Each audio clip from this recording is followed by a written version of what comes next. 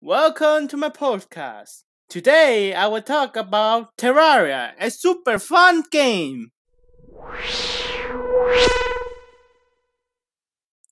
Terraria is an action adventure sandbox game developed by Relogic. When you create your first character and first world, you will be fighting for survivor, fortune, and glory. In Terraria, you can choose your role to survive. The role of melee, rage, mage, and summoner. Use the role to survive and beat the game.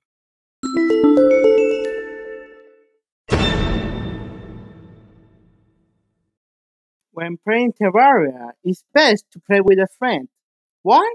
Because fighting together builds a thing that we have in mind, and we can steal loot from our friend, making them think that they lost it, or just make a prank to them. In Terraria, your goal is to beat Moonlord, but that is hard mode. If you want to go to hard mode, you will need to fight the wall of flesh that spawn upon dropping the guide door in lava when you're in the underworld. Within found by the mud that fly around but don't drop it in lava if you're not ready to fight it. You will need to find equipment and weapons to beat the game, but you need material that drop by boss that you need to get over with. So good luck, guys! Have fun with the game!